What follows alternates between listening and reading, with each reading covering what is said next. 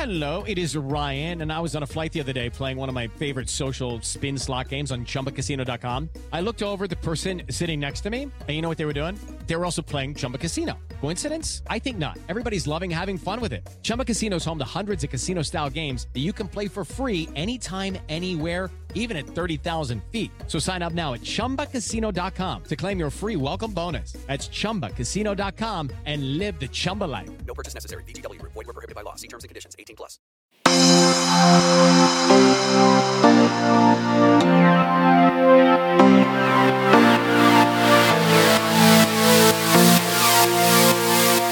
Hello and welcome to Outward for the month of October. I'm Christina Cauterucci, a staff writer at Slate and host of The Waves, Slate's podcast about women and gender.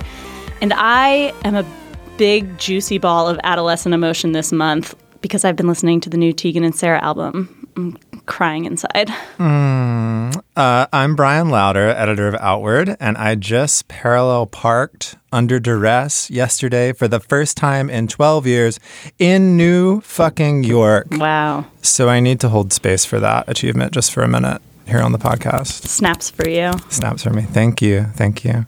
Pretty Ricky is what they call me, and I'm here guest hosting and trying to figure out why people think Lizzo is a rapper. Ooh, we could do a whole episode about that. We could. I'm I so love that. flummoxed by that. Have people been saying that? Yeah, that she's categorized as a rapper, and I'm like, yeah, her words rhyme, but doesn't every musician's words rhyme? So what? Okay. Interesting. So, listeners, you might recognize Ricky from our episode on icons. He came on to talk about drag kinging, show production, icons of masculinity, and the subversion thereof. And we're so happy to have him back in the studio today to guest host. We have a really good show planned for today, plenty of tasty topics on the docket. For one, we're going to be talking about the LGBTQ town hall that the Democratic presidential candidates participated in. We're recording this just mere hours after the town hall wrapped up, so we'll discuss that. We're also going to talk about the new gender-neutral doll for children from Mattel. We've got a couple examples of the dolls here in the studio, and we're going to have fun playing with them. But first, Brian, take us into our intro segment. Yeah, we have Pride and Provocations, just like every episode. And so I was wondering, Ricky, if you would like to start us off. Do you have a Pride or Provocation this month? I guess I kind of already did that when I talked about Lizzo, but You're allowed to be provoked multiple times. I am provoked by that multiple times. Pride definitely in seeing how much LGBTQ representation we're starting to see on television right now. The new Batwoman show is coming out starring Ruby Rose, who has definitely become a queer icon. I'm also a big fan of Black Lightning, also a superhero show featuring a black lesbian superhero. So take that, all of you racists out there. She's black and she can kick your butt. So that's my pride. Yeah. Excellent. I've got a provocation this month. So by the time this show airs, it'll be maybe a week or so since this was really a hot topic, but a lot of people have been talking about it this month, so I wanted to address it. I'm talking about Ellen DeGeneres, who was photographed having a little LOL with George W. Bush at a Dallas Cowboys game. That's football, for anyone unaware. Thank you. Sure, yeah, that was for you, Brian. She got some criticism for it, so she did a little segment on her show to defend herself because people are like, hey, why are you hanging out with this war criminal and noted homophobe? And she said in her segment, I'm friends with George Bush. I try to teach you on this show to be kind to everybody, not only the people you agree with. For example, I'm friends with people who wear fur, and I don't agree with wearing fur, but we're still friends. And, there's a lot of discussion these days about cancel culture and civility and, being able to accept people with different perspectives. And I think some people are starting to realize that political positions or even party affiliation aren't necessarily indicators of benign differences of opinions. They carry the weight of lives and livelihoods. They're flesh and blood. They're pain. They touch on the deepest questions of morality and decency. And when we talk about, we're not talking about kindness and unkindness. I think about my little niece who's 3, who has recently learned the word kind and what it means to be kind. And, you know, my sister is doing a great job teaching her about how to treat other people. But we're not talking about kindness here. Like, the reason why people don't like George Bush is not because he's unkind, or they're not being unkind to him when they criticize a public figure for giving him her stamp of approval. We're talking about justice and injustice. It's not about kids sharing on the playground. This is a person with political power wielding that power to harm and vilify and oppress. And then another person, Ellen, with cultural capital, using that capital to paint over those injustices that he's perpetrated. And I think the people who are moved to defend Ellen DeGeneres or George Bush are trying to say, like, can't we get along? There's all these, like, you know, rifts in the political landscape right now. And I wonder what kind of person you have to be, I wonder how out of touch you have to be from members of your own community, or how thoroughly, like, your own wealth must insulate you from the threat of discrimination in order to enjoy a football game with the man who literally tried to change the U.S. Constitution to explicitly shame you into second-class citizenship, just to put aside all of the actual war crimes that he, you know, committed and tried to paper over in his administration. I just wonder. So that's what I've been provoked by this month. Are we allowed to make commentary on that? Because first off, Yeah. I want to give Please. hallelujah hands to to everything that you just said. Same. This idea that we have to put our humanities aside so that we can be nice to each other. Racists aren't necessarily mean, toothless, suspender wearing dudes in some swamp somewhere, right? They can be your neighbor, your boss, your coworker, right? Totally and respectable. They can be respectable, and they can be kind, and they can be funny.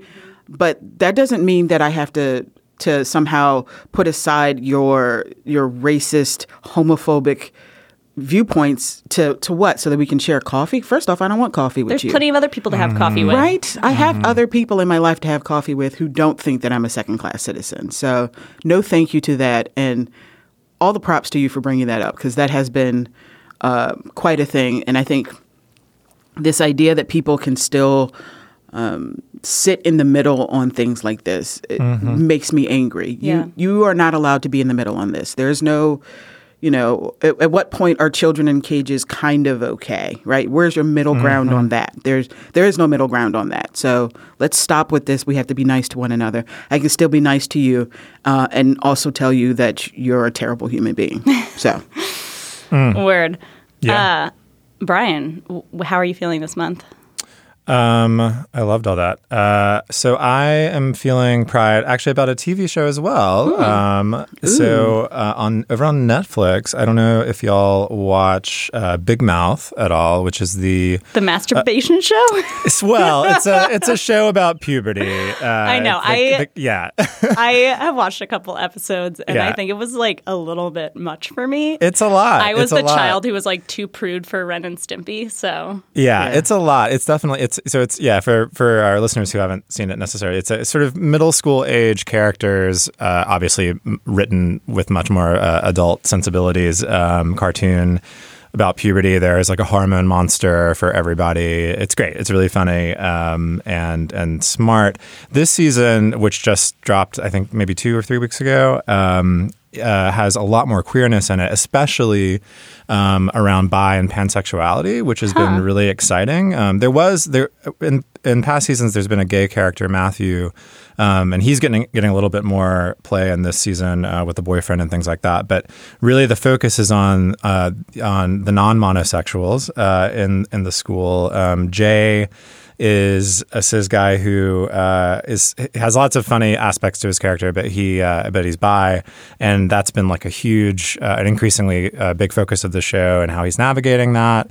And then in a sort of late in the season, there's an episode where a Pan character moves to the school, and she's a girl. And that episode is a lot about how non-monosexuality is treated differently in men and women, which is really smartly done. Yeah. And so, I just highly recommend it. It's smart. It's very funny. And I think it's a show that really gives the lie to this like dumb comedian discourse right now that says that, there's nothing that can be transgressive in comedy anymore. The show is, as you pointed out, Christina, like extremely transgressive in many ways, but is super smart and I think socially responsible and progressive. So highly recommend the new season of Big Mouth. Very proud of it. Sounds really good. Thanks. I couldn't watch it. There were too many penises in it for me. There's all kinds of body parts. Yeah, it's like all over the place. This is. I only saw the first episode where the penises were playing basketball, and I was like, I don't know this is a show for me. Yeah, that's very fair. It was a little bit much. That's very fair. Hello, it is Ryan, and we could all use an extra bright spot in our day, couldn't we? Just to make up for things like sitting in traffic, doing the dishes, counting your steps, all the mundane stuff. That is why I'm such a big fan of Chumba Casino. Chumba Casino has all your favorite social casino-style games that you can play for free anytime, anywhere with daily bonuses. That should brighten your day a little. Actually, a lot. So sign up now at ChumbaCasino.com. That's ChumbaCasino.com. No purchase necessary. VGW Group. Void where prohibited by law. See terms and conditions. 18+. Okay, on that note, our first topic for today, the presidential town hall on LGBTQ issues. It aired on CNN on October 10th. It was co-organized by the HRC. Bernie Sanders couldn't make it because of his recent heart attack, but all the other usual suspects were there, plus a couple unusual suspects, like Tom Steyer, who's bajillionaire, who is now made it to the Democratic debate stage.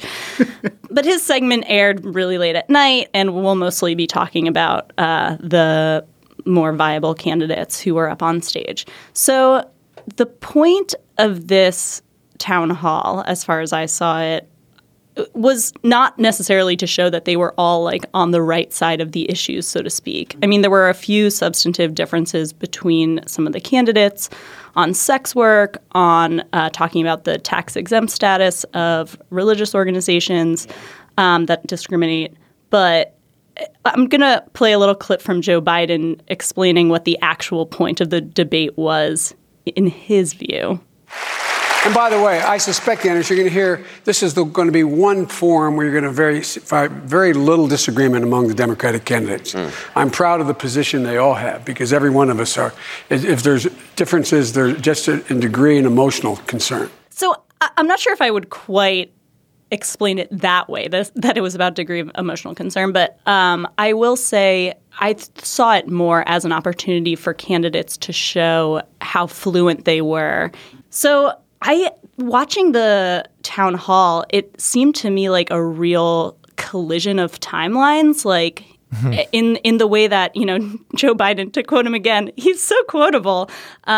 He was like, you could get married on Saturday and fired on Tuesday. I think that's an extremely stupid way to talk about the state of LGBTQ rights, but not stupid. It's a little bit reductive, but I think it does explain how a lot of people who aren't necessarily living LGBTQ lives day to day see things. They're like, wow, look how far the public has come, even on acceptance of gay marriage. And, gay marriage, the Defense of Marriage Act was still around when the last major forum on LGBTQ rights happened in 2007, where almost none of the candidates running for president even said gay marriage was a thing that they could support.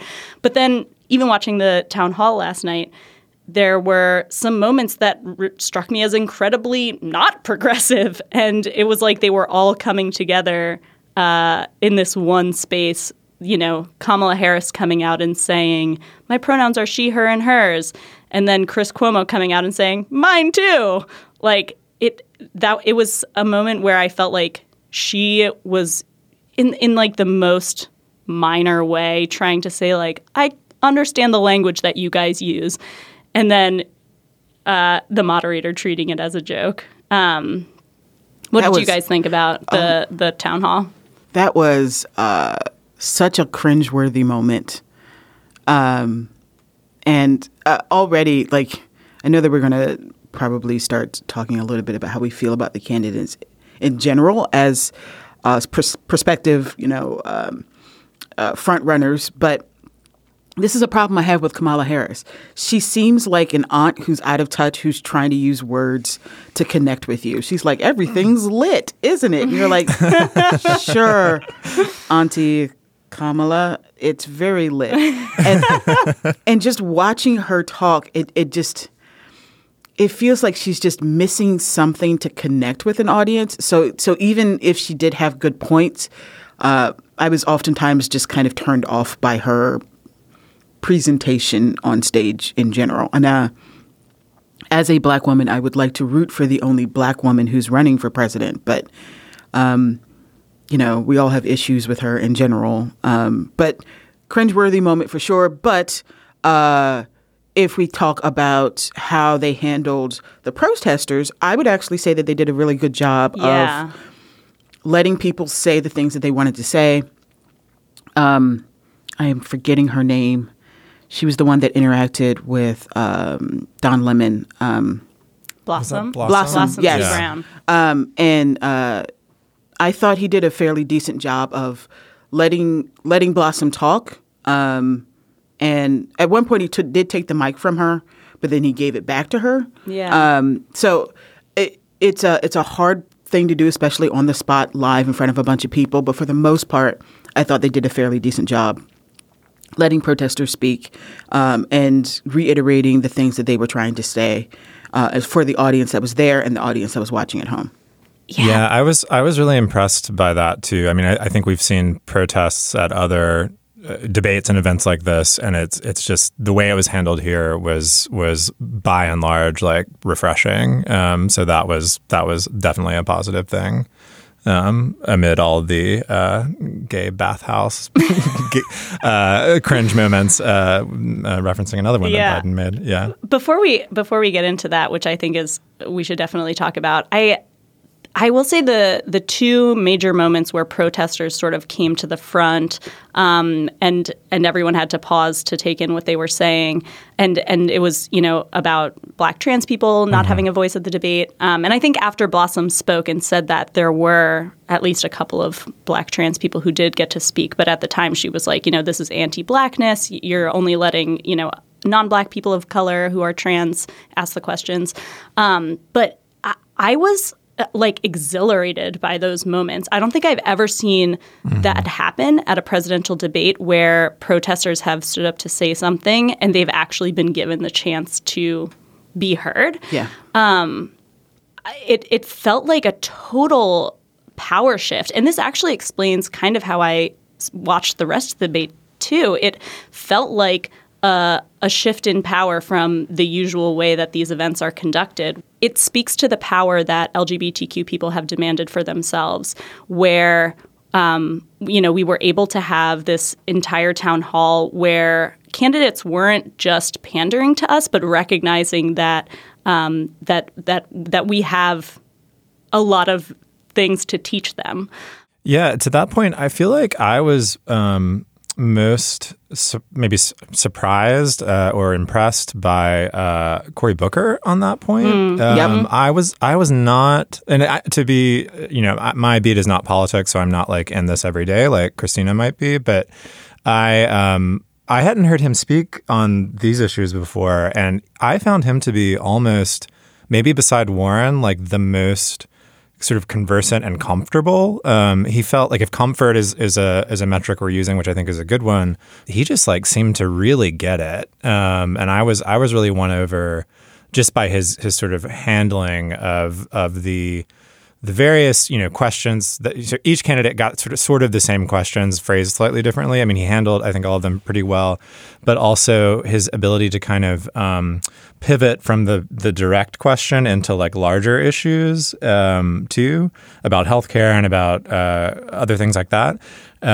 It was striking to see that happen from him. So I really enjoyed that experience for sure. I want to talk to you guys about this moment that Elizabeth Warren has been getting a lot of praise for. She made a joke sort of mocking homophobes. So someone in the audience asked her, what would you say to somebody on the campaign trail who said, I'm traditional, and because of my faith, I think marriage is only between one man and one woman. And she said, I'm going to assume it's a guy, or, for the sake of argument. And I would say, just marry one woman then. And then everyone laughed and clapped. And then she goes, assuming you can find one. And oh my God, did everyone just erupt in praise for her. I got a chuckle out of it, but I actually feel a little bit uncomfortable with that.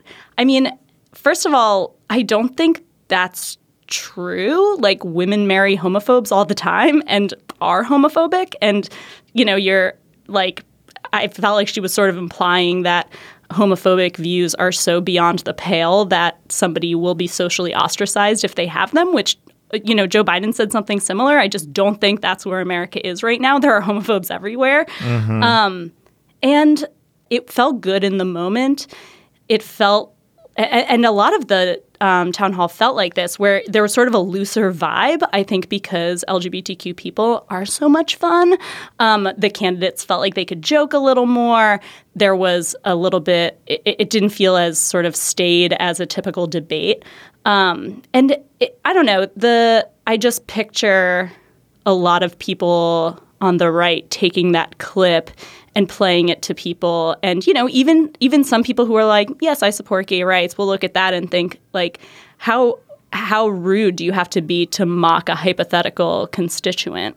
But I guess it just goes to show what the town hall was, which is like making statements of values within a community, not making persuasive arguments outside of it. How did you guys feel about that moment? If I can, I actually, I didn't actually have an issue with what she said. I see your viewpoint 100%. But that was a moment that she showed personality that I think a lot of the other candidates struggle with. And whether what she said was appropriate or not, it showed a fieriness in her that we need right now. And we need somebody who is willing to make very, strong, opinionated stances on things. And whether her stance is right or wrong, we can definitely debate that. But that was the moment that I was like, yeah, I mess with Elizabeth Warren. Like, she was, it was the thing that kind of won me over. I was already like leaning towards her, but for me, that was the thing that kind of won me over for her. And I get what you're saying, 100%. The right side will 100%. But regardless of what she said, they were going to twist it anyway. So might as well have a little bit of fun with it. I guess she's also saying, like, I'm not an Ellen DeGeneres. Like, I don't suffer fools. Yeah. And I liked that about her. And the fact that she stated it so plainly, I think, was also like the first part of her little quote unquote joke, right? The second part, again, we can talk about that probably for a few hours. But the first part of what she said, then just marry one woman, for me was like so simplistic and profound. Like, then just marry one woman. Like, if that's what you feel, then you do your thing and we'll do our thing. And they don't have to meet in the middle in any way, shape, or form. What you do doesn't have to do anything with what I do. So I think it was sort of a good corrective to this line that Biden was sort of espousing a lot, which was like, the people just don't know. Americans just don't know. They don't understand it. Like, homophobes just need to be like educated, which I feel like is a very, I hate to say it, but just like older person kind of like way of thinking about this stuff. And I agree, Ricky, that we're like past that. Like, I want a candidate who is not fucking around with that kind of stuff anymore. Like, we don't need to do that. Like, we're the time for sort of outreach to those folks, from my point of view, is sort of over. And so I appreciated it for that. I also think it's funny, but I found that particular comment from Warren to be the kind of thing that I wish Mayor Pete might have said as a member of the community. And instead, I found him completely lacking in like emotional connection to this subject matter, which continues to be like the bizarrest experience ever to watch. Like the one gay candidate seemed like he just read a fact sheet about being gay. I don't know. Maybe we can dig into him a little bit, because I think that, you know, he's the home team in this, and I don't feel like he captured my attention the same way that Warren or Booker did. I'm going to play a little devil's advocate here. Please. I think in the same way that Obama had to tiptoe so softly around the issue of race during his campaign, I think that had Mayor Pete come out with a sassy retort to you know, somebody who said that they were opposed to gay marriage, I think that would have been like the ultimate nail in the coffin of his presidential campaign. I don't think that I've come to appreciate a little bit more, I think, the fine line that he is trying to walk, whether or not that fine line speaks to me as a queer person is another story. You know, like I too would love to see a candidate who would engage a little bit more honestly or emotionally or complexly with their, you know, coming out story, for instance. But I understand why he doesn't do that. The other thing I really wanted to talk to you guys about was Joseph Biden and what I took to be an incredibly bizarre way of trying to connect with queer people, which is by sort of tiptoeing up to the line of pretending he was queer. Yeah. Thank you. Happened multiple times during his segment. Each candidate got half an hour. He, at first, was reenacting a moment, you know, he made much of this moment in his past where he said he supported gay marriage before Barack Obama did. And then he went to reenact the moment when he told Obama, you know, I said this thing. And then he goes up to Anderson Cooper. He's like, and then Barack gave me a kiss. And he sort of put his hand on Anderson Cooper's shoulder and acted like he was going to give him a kiss. He also, you know, a good-looking man stepped up to the microphone to ask a question, and Biden goes, "Wow, he looks like he just stepped out of Gentleman's Quarterly," like, which actually GQ doesn't go by that anymore. Right. God, I didn't even think of that. Me neither. It took a second. I'm like, Gentleman's Quarterly. I would read that. How do I find this publication? Okay. Yeah, that was an anachronism. And then at another point, he tried to make this joke one time before, but then it really landed later on in his segment where he was like saying that he came out in support of gay marriage. And so he's like, when I came out, blah, blah, blah. And Anderson's sort of like, LOL, that would be news. And then Joe goes over and puts his arm around Anderson and says, yeah, I've got something to tell you. Like, nobody actually thought he was going to come out. But the fact that his way of saying, you know, I'm cool with all this gay stuff was to sort of be like, look, I'm so cool with it, I'll almost pretend to do it myself. Like, look, I have no prejudice against queer people. Like, I'm not grossed out by the idea of touching another man. Seemed so off tone to me. Like he was making a little bit of a gay joke. Yeah. Like, isn't the concept of me, Joe Biden, coming out as gay hilarious? And it felt like somebody was, you know, blasted in from another time period. I was going to say that's very 90s progressive of him, isn't it? Because that's how you would portray yourself as being progressive, like 80s and 90s, right? Like, I'm so cool with it. I'm so cool. Right. Like, I don't find other men gross. Look at this. Look, I'm so cool. Yeah, and then also when he was telling a story about, like, I think it was his dad, like ostensibly first telling him not to be homophobic or whatever. Right. His big thing was, you know, I've never been homophobic in my entire life because even my dad wasn't homophobic. And he tells this story about like seeing two, and he said this twice, like well-dressed gentlemen like get out of a car, and his dad, I guess, says, you know, oh, they love each other, son, like, you know, it's fine. But just like using well-dressed both times to indicate to code gayness was like as if they had modeled for Gentleman's Quarterly. In fact, indeed, perhaps they came just from a shoot. But it was just this like old fashioned way. Like it's well meant. It's not like I'm not like mad about it. But it's he didn't just say like limp wristed men. No, right. but it's function. It's like feels just like, oh gosh, like grandpa, like stop doing it. Yeah, like you could just say men. Yeah, right. And then right. the next part of the story is they kissed each other, right. so we could have inferred that they rest. Right. We could have assumed they were well dressed.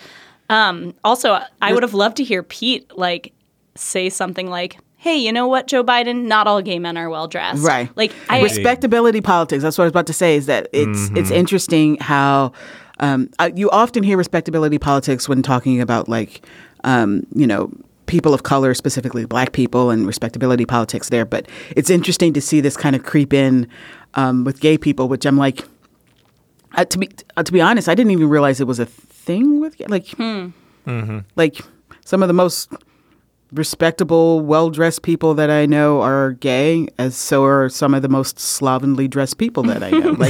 like there's a gamut there. We all and.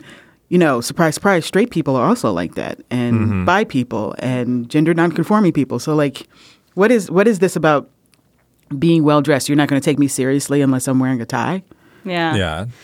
Ugh. I wish we could talk about this for 5 more hours, but we should probably move on.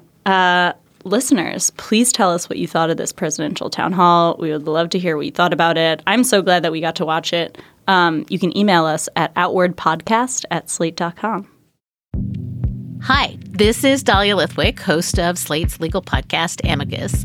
If you're listening to this show, you might be interested in Amicus's live show that we're hosting in Washington, D.C. on Tuesday, May the 14th. My colleague, Mark Joseph Stern, and I will be talking to some amazing guests, including Sherrilyn Ifill and a sitting state Supreme Court justice, all about how originalism, a relatively recently invented way of interpreting the Constitution, has taken over the Supreme Court and radically reshaped the law. It's been doctrinal rocket fuel for the conservative legal movement and facilitated the rolling back of abortion rights, the expansion of gun rights, and the obliteration of the separation of church and state. And as another wildly consequential Supreme Court term careers to its end, the court's originalists are on a tear. But there's something you can do about it, and we hope you'll join us in D.C. on May 14th to explore the possible pathways out of the current situation. Go to slate.com/Amicus Live for tickets. On Death, Sex, and Money, we feature interviews with you, our community of listeners, getting honest about uncomfortable things. I developed an illness where it isn't safe for me to drive.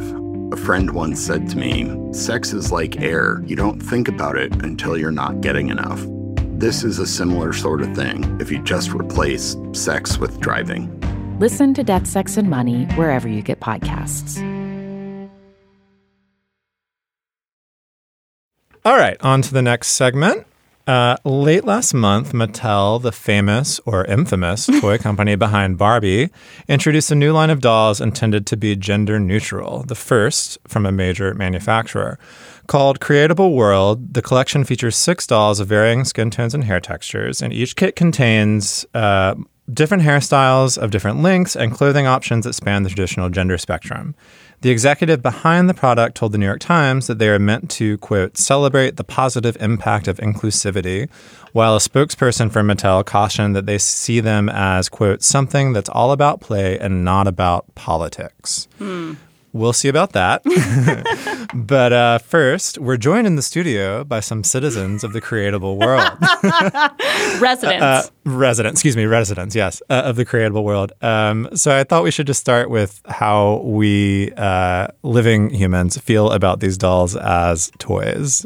Y'all have one. What are you thinking about it? So, well, I've chosen my doll's bottoms, no pun intended. Mm-hmm. I was trying to figure out here. Ricky, why don't you pick the doll's top so that we can have a truly democratically dressed doll? These dolls are so interesting to me. The first thing that I think is pretty exciting and radical as a former lover of Barbie dolls is that it comes with a wig, as you mentioned. So the doll, its hair, our character, should we name our doll, Ricky? Yes. What I love about it is that the names on the boxes, like normally they name their dolls like, oh, this is the Ken, this is the Skipper, and these are just like the ED-121. Yeah, that's Their true. model numbers, yeah. Yeah, I think that those gender neutral / interplanetary identification numbers that came with the doll are exciting, as is the fact that our doll, who I'm going to call, what's a good gender neutral name? Brooklyn or Brooklyn. I like Brooklyn because it's very new age, right? We name our People kids after where they're conceived. Yeah, people after places and things that they do, like Hunter. Yeah. And you're like, when did that become a name? Why is Fisher not? All right, Fisher so is little a name. Fisher. So Fisher has a head that is mostly shaved all around the side, aka there's no hair on it except for a couple little what would you call them? Incisions, like razor lines in the back. Yeah. Yeah. And a little like mini afro on the top of their head. But then they come with a wig that has very long braids. And I used to spend a long time thinking about cutting my Barbie's hair and then sometimes actually cutting my Barbie's hair. I remember trying to give one of my Barbies layers. Once I learned what layers were, that was a disaster. That was so I was very really Jennifer excited. Aniston of you. Oh my gosh, 100% inspired by Jennifer Aniston. So I was really excited that this doll would have a wig because I think in talking to, I'll get into this a little bit more later, but I talked to a person who created the gender neutral emojis, and they told me that a lot of times when you're trying to think about what people code as gender, the only thing they look at, in a split second is hair length. And so I think that was a really good way to signal the fact that this doll could be any gender. But the wig that comes with this doll I thought it might be like elastic or something like that. It's a hard helmet with hair on it. It looks like a bike helmet. And I've actually seen people wearing bike helmets like this with like fuzzy little protrusions, which I think takes away from the verisimilitude of the long-haired version of my doll. Brian, what do you think? Well, this is where I confess that I think maybe the rare gay guy that did not ever play with dolls, as far as I can remember. Yeah, I like. How did you become gay? I don't know. I didn't have whatever cross-gender like toy playing, so there's no reason for me to be gay.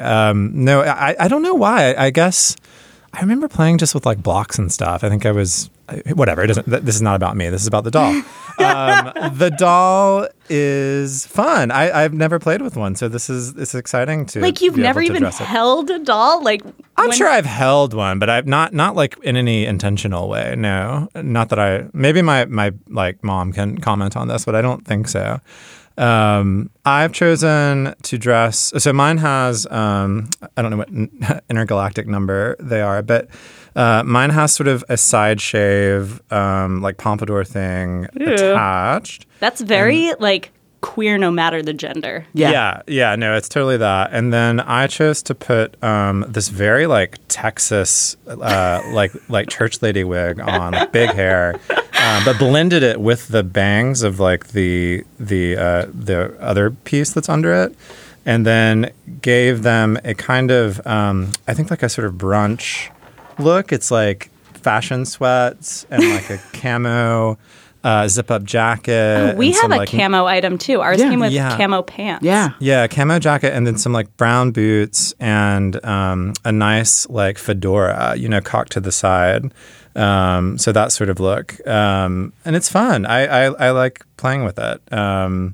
I don't know what it's teaching me about gender exactly, but it is fun to put clothes on this small person. That's the thing. Like it just feels like a doll with more accessories to me. It doesn't really feel much more than that to me. I too also never really played with dolls.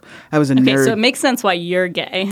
Yeah. Because dolls are how, like, little, assigned female at birth people get assigned straightness. Yes, and I never found them very interesting. I did, when I got older, I became a big comic book nerd, and I was, like, into, like, collectible action figures, which are not dolls. No, they're not. Right. They're serious business, and I was really into stuff like that. But like, those are the kind of things that you buy and never take out of the package, right? Like you're not taking them out and using all the accessories with them. So it just feels like an overly accessorized toy to me. Like, I don't know if there's.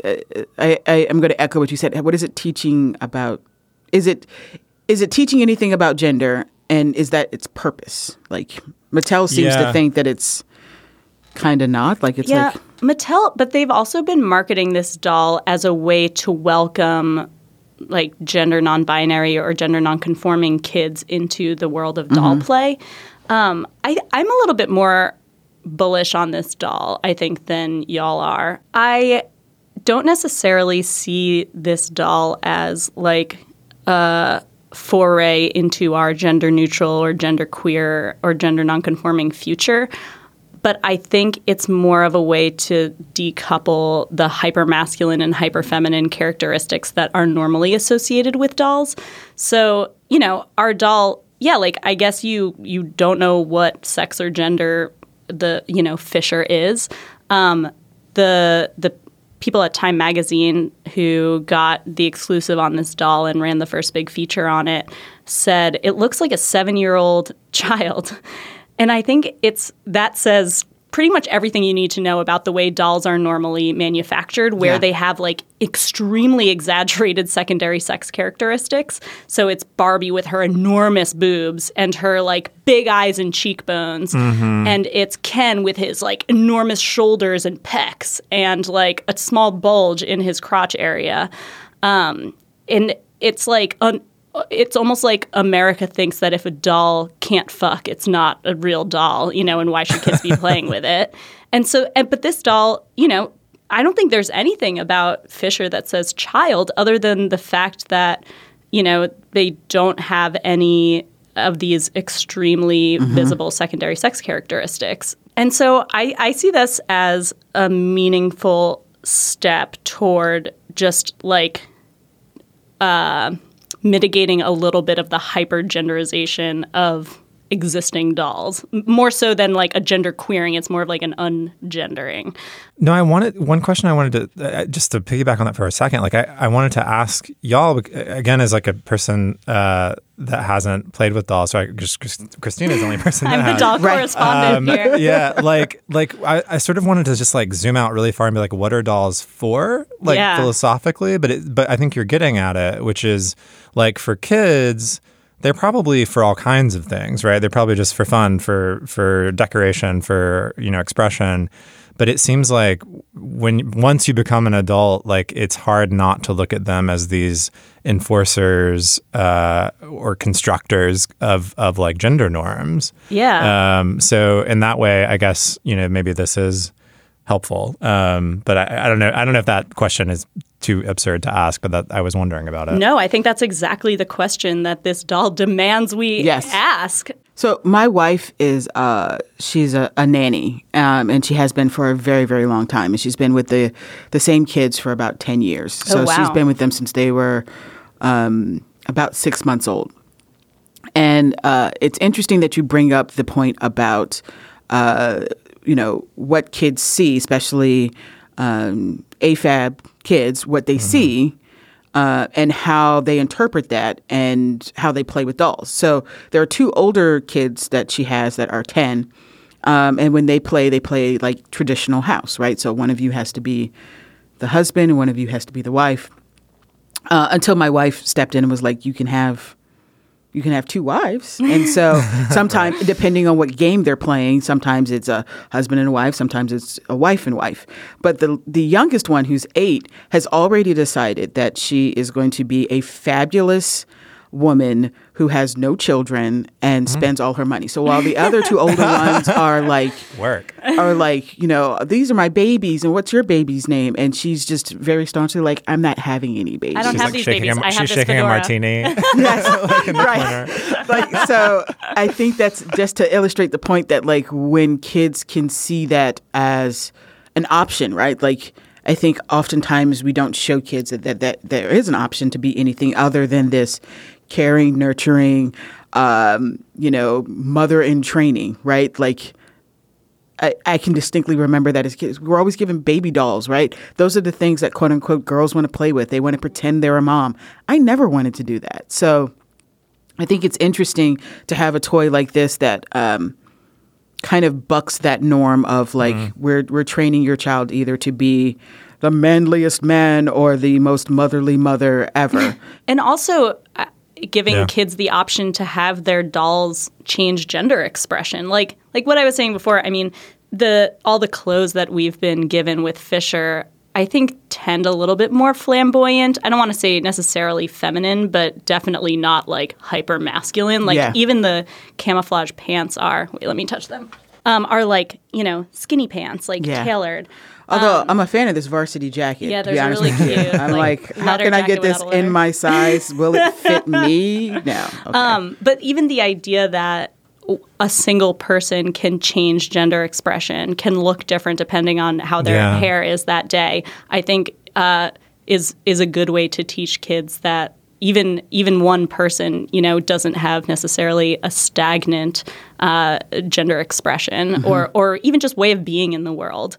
Or maybe making people more comfortable with the fact that people can look one way one day and another way the next day without you having to like make commentary on it, right? And I think Black women are especially familiar with this within corporate America. You get your hair done one day and you come in and everybody's like, "Oh my goodness, what did you do?" None of your business. Yeah. It's the same as just putting on a different, outfit the next day. Why does this have to be commentary? So I think that's also something that shouldn't be missed is this idea that we can change ourselves quickly like that, and it doesn't change who we are as individuals. It's just the thing that we wear and what we feel that particular day. Well, it sounds like from everything that's said that we all want to move to the creatable world. And no, I was prepared to like not be impressed by these, but I think they're great. I think do we all recommend buying them for the kids in our lives? I think so. Yeah, they're $30, which I think is a pretty good deal considering all of the clothing options that you get with the doll. And certainly better than most of the other dolls out there, the more hypersexualized ones. There are some super lesbian shoes though in here. Like these we've are got like a pair of slip-on Vans. Yeah, with these are checkerboard pattern. So seek out the kit with the super lesbian shoes and enjoy. All right, now it's time for our gay agenda. Brian, what do we want to send our listeners off with? So I just was in Houston, Texas for the first time, and I want to call out a specific place there, but also a general a thing that happens many places that happen there. So there's a bar called Michael's Outpost. Great bar name. It's a great euphemism. Yeah. And it is like a bar that is in a kind of a strip mall, like between like a Thai restaurant and like a laundromat, like that kind of thing. And it's a old school like piano gay bar, which I think we need to appreciate while we have them around still, because they probably won't be for too much longer. But it's like, red curtains and little lights on the tables and like that kind of thing. But the night that I happened to visit was a drag show called Cabernet Cabaret, amazing name, hosted by Violet Sablou. Think about that drag name for just a second and how great it is.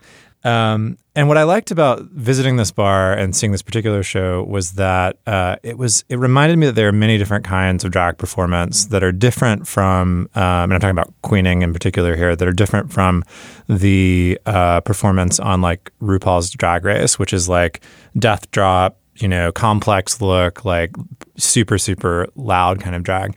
This drag was much like more old fashioned. The music was actually from all before the 1950s that they chose to do. So sort of like American standard performances. And just like little slip dresses, like just like a quieter kind of drag, and a kind that is a style that I appreciate, where the queen, instead of not dancing so much, but just sort of walks around the room collecting tips, instead of performing too overtly.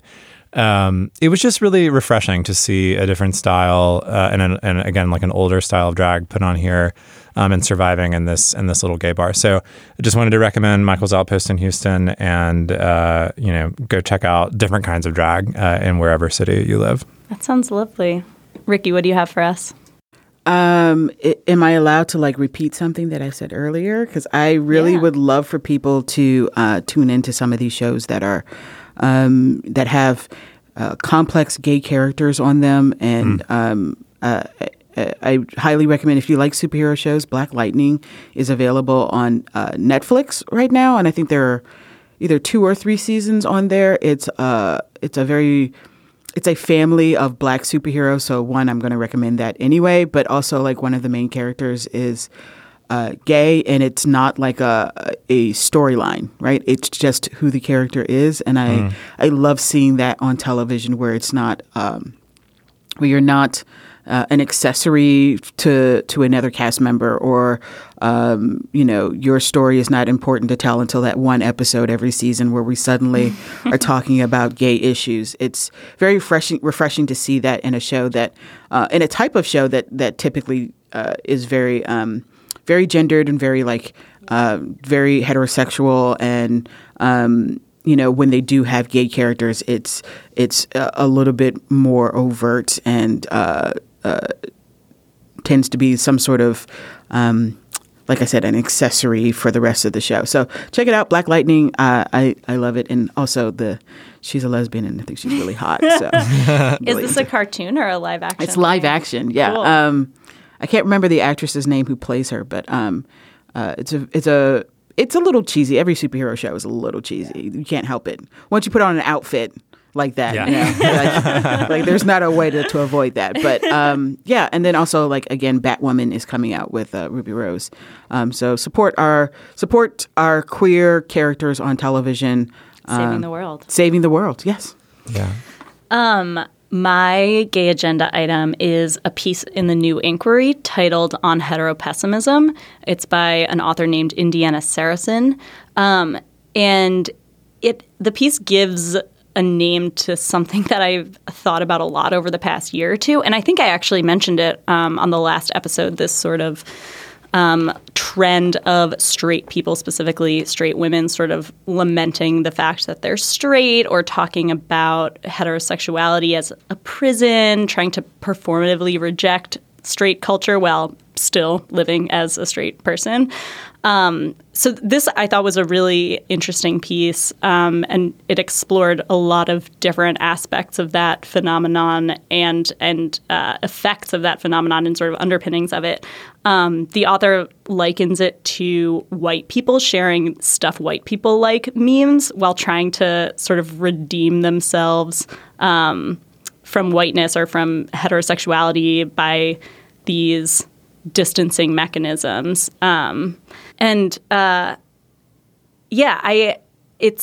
There's a lot of ways this sort of pops up in contemporary culture. There was that responses to the straight pride parade. Even the author even talks about incel culture, and these quote unquote involuntary celibate men who are saying that heterosexual culture is denying them the sex that they deserve, and sort of hating women while also wanting to be with or have sex with women. Ricky, you look so disturbed right now. Yeah, it's really fucking disturbing. But in general, it limits the problem of, heterosexuality to men, and not even broadening it out to the idea of misogyny or, heterosexism or homophobia or anything. Not institutions that incentivize exploitation or cover up sexual abuse, just the plain fact of heterosexuality. It limits the sort of problems that people are trying to get at when they say like, oh, screw men, I hate men, but like actually I still love men.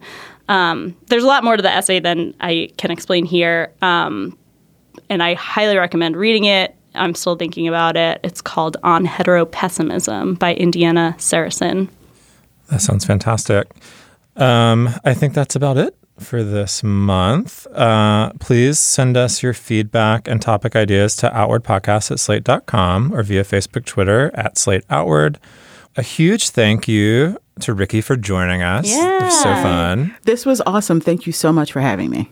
Yeah, thank you. And thank you to Melissa Kaplan, who provided production assistance for this episode. Our producer is Daniel Schrader. June Thomas, the senior managing producer of Slate Podcasts, is aspirational any way you dress her up. If you like Outward, please subscribe in your podcast app, tell your friends about it, and rate and review the show so others can find it. We'll be back in your feeds on November 20th. Bye, Christina. Bye, Brian. Bye, See you, Rikki. everybody. And bye to our little gender-neutral friends. Yes, Fisher. Yep. Bye, Bye, Fisher. Fisher. Thanks, everybody, and stay gay.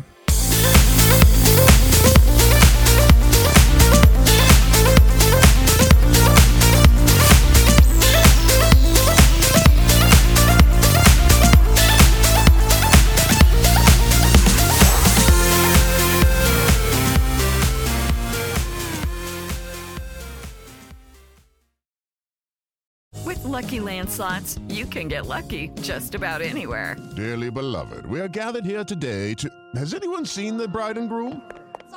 Sorry, we're here. We were getting lucky in the limo and we lost track of time. No, Lucky Land Casino, with cash prizes that add up quicker than a guest registry. In that case, I pronounce you lucky. Play for free at LuckyLandSlots.com. Daily bonuses are waiting. No purchase necessary. Void where prohibited by law. 18+. Terms and conditions apply. See website for details.